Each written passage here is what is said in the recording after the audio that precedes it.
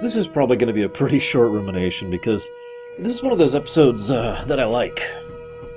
And I just don't have much to say about it. It's just generally enjoyable. I do like, well, talk more about that in a minute. I do like how the episode starts on economic stories. I actually have discovered over the years, and I know this is going to sound so stupid, that there's some kind of stories that just about anyone will find interesting. What I mean by that is, if I was to tell you a riveting tale of chemistry and discovering new chemical byproducts and combinations and whatnot, I'm pretty sure most people will be like, ugh. But there are some people who would just be like, tell me more, right on the edge of their seats, right? It's kind of the same thing with economic stories and me, and I have a feeling that's kind of how the Ferengi operate in general, although what I do find interesting is it's not like the audience didn't like his story. After all, if nothing else, it means they get their whatever maple syrup thing, so that's nice, right? But what I also like about that is it kind of helps to showcase how much Quark is starting to drift more and more away from being a typical Ferengi. Oh, he's still a Ferengi, don't mistake. But he's obviously caring to the point where it actually bothers him that all of the attention is drawn away, that all of the heroics is drawn away by people who happen to go behind enemy lines and do reconnaissance and blah, blah, blah. That kind of a thing, right? So he tries. So once he finds out word about the Grand Nagus and about Ishka, he's like, okay, we're going to do that. We're going to commando raid, and we're going to make it work, by golly. So he recruits several people, and there's a nice scene. It's actually a series of scenes, and each one is shot in a slightly different angle to the point where each shot almost feels like it's making a full circle, if that makes any sense. Like if you're to pay attention to how they use the camera. So here, then it's here, then it's here, and then it's here. And it just adds a nice conclusory nature to it, especially since at the end of each scene they'll be like, and then. And they keep doing it silently as they're counting up their squad. It's a nice touch. But what it really does is it showcases the most important character in all of Deep Space Nine. Sisko. Alright, I gotta talk about this. Because I don't actually remember if this has come up before on the show. I have actually discussed this concept several times in person with other geeks, with other friends, Trek fans, because there's a concept when it comes to television. It boils down to you're guaranteed a slot. Now, not everyone is guaranteed a slot. In fact, actually, I've done a little looking into this since then. In Deep Space Nine, only one character is guaranteed a slot. Now, there are reasons for this, political reasons mostly, that go back to the idea of the main character. There has to be a main character on the show, and that person has to have all the oomph of the show, and they need to make sure that their career is the one that's being pushed the hardest, so more actors are going to be more interested in portraying that role, and you get the general gist of this. This has been true on, I believe, every Star Trek, with the exception of Discovery, because nowadays television has changed rather substantially. I'm not even sure if this is actually a thing anymore. But it was for all the previous Star Treks, including TOS, actually, although to a lesser extent. But I want to mention it in this episode because it is never more blatant than in this episode, where Sisko basically only gets two scenes. One is they walk out of the thing and he's just sitting there like, can I help you? And the other is him turning over Kevin. Now, I mention that because the turning over Kevin thing was actually kind of adjusted slightly later on in the production cycle, which is related to something I'll talk about in just a moment.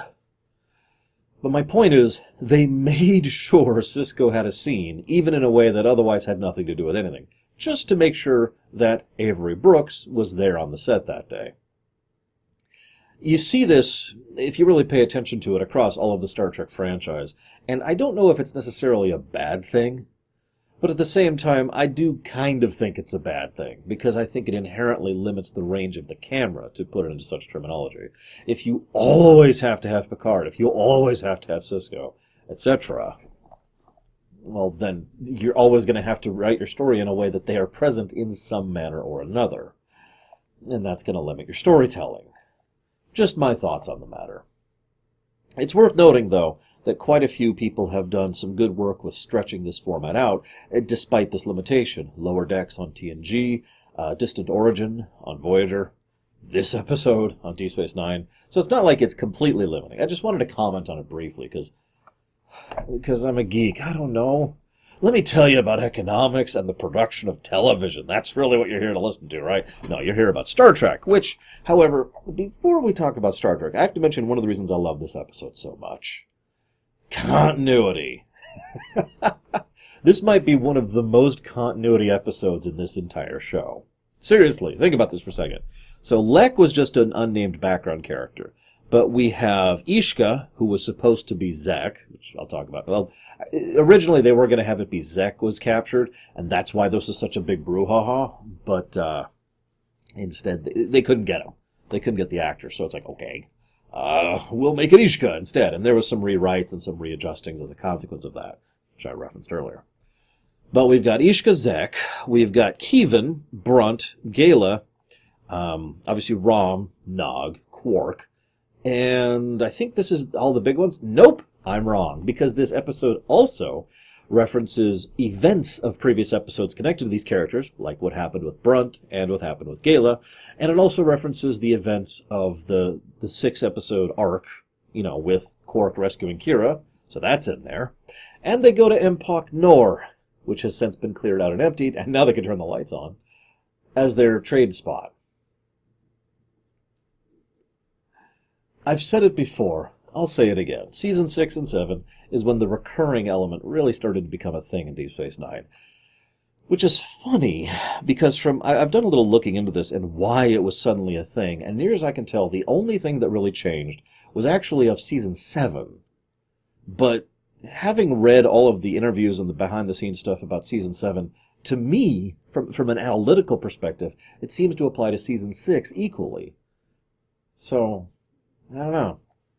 Anyways, so they bring in Nog with the title, they bring in Lek with the challenge, they bring in Gala by clearing his record, and they bring in Brunt because he's got a ship, and he's trying to get back in. So, of course, they try to commando raid it, and that goes exactly how you'd expect it to. Now, this is, I think, where this episode succeeds. All of these people do have talents. They are just being forced to do things that are not in their talents. So each of them just kind of bungle and bounce off of each other.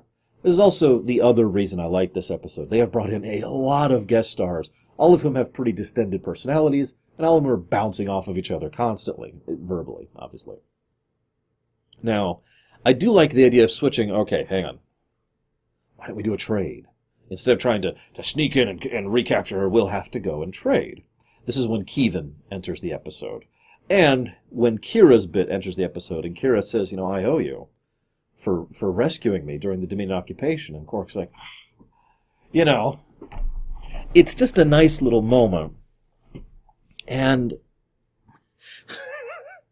and it just shows, I don't have much to say about the middle chunk of the episode, because it's just fun. It's just everyone bouncing off of each other. It also shows how Quark really is a people person and really knows how to negotiate well, something he has been demonstrated being good at several times.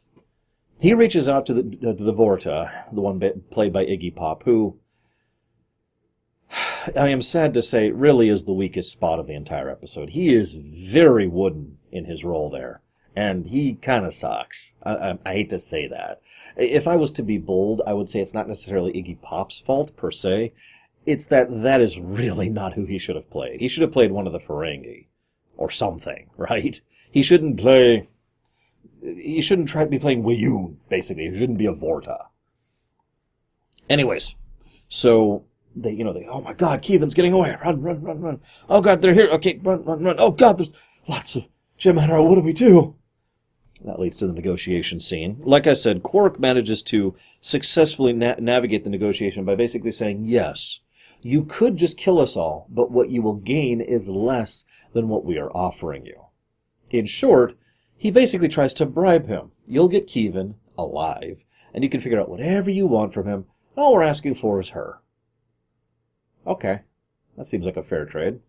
But then he asks for assurances, which is logical, and the the Iggy Pop actually goes along with it, because why wouldn't he? Alright, I'll send off all my Jem'Hadar except for 2, and send off the ship.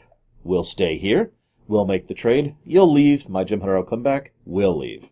It's actually pretty airtight as far as negotiations go. In fact, this all would have gone very smoothly and flawlessly if not for the fact that Rom decided to mention the 50 bars, which then led to an argument, which then led to Gala trying to kill Quark, because someone who has no problem killing millions of people probably doesn't have anything wrong with trying to kill his cousin. And then that leads to Keevan's death. And congratulations, you have just successfully navigated negotiating with the Dominion. And now you have just lost your negotiating chip. Congratulations, you idiot. Now, this does end up working out, because thankfully Nog is there, and he does have tech expertise, so he can help work along with Rom, I would say. Although Rom doesn't get involved that much for some reason. And they decide to go ahead and figure this out, which leads to something I just absolutely adore. Really. How many of you liked Rocks and Shoals? I did. It's a good episode, I thought. How many of you hated Keevan from that episode? Well, guess what? Not only is Keevan dead, but he just keeps bonking into the bulkhead over and over, and will do so basically until his neurons break down, until his body physically decays to the point where it can't function anymore. There's even this bit where Quark's like, "Would you get him to stop doing it?" And Nog's like, "I can't. It won't take any more signals." And the episode even ends on the shot of Keevan just bong, bong. I love it. I love it. And hey, they even get a new Vorta prisoner to give back to the Federation. You're welcome. All in all, quite a win. And they get to feel like heroes because they actually are. Even if they just made the trade, that was still a pretty successful, pretty impressive trade. But now, now they get away with a real prize. I like this episode. And that's good, because that's another episode after Cordially Invited, which is good, which I just keep pointing out to make my point about the whole, resurrection episode. Now, unfortunately, our good luck cannot hold, because if memory serves, I'm going to look this up very briefly. Give me 1 second. Yep. Next week is Waltz. I'll see you there, guys.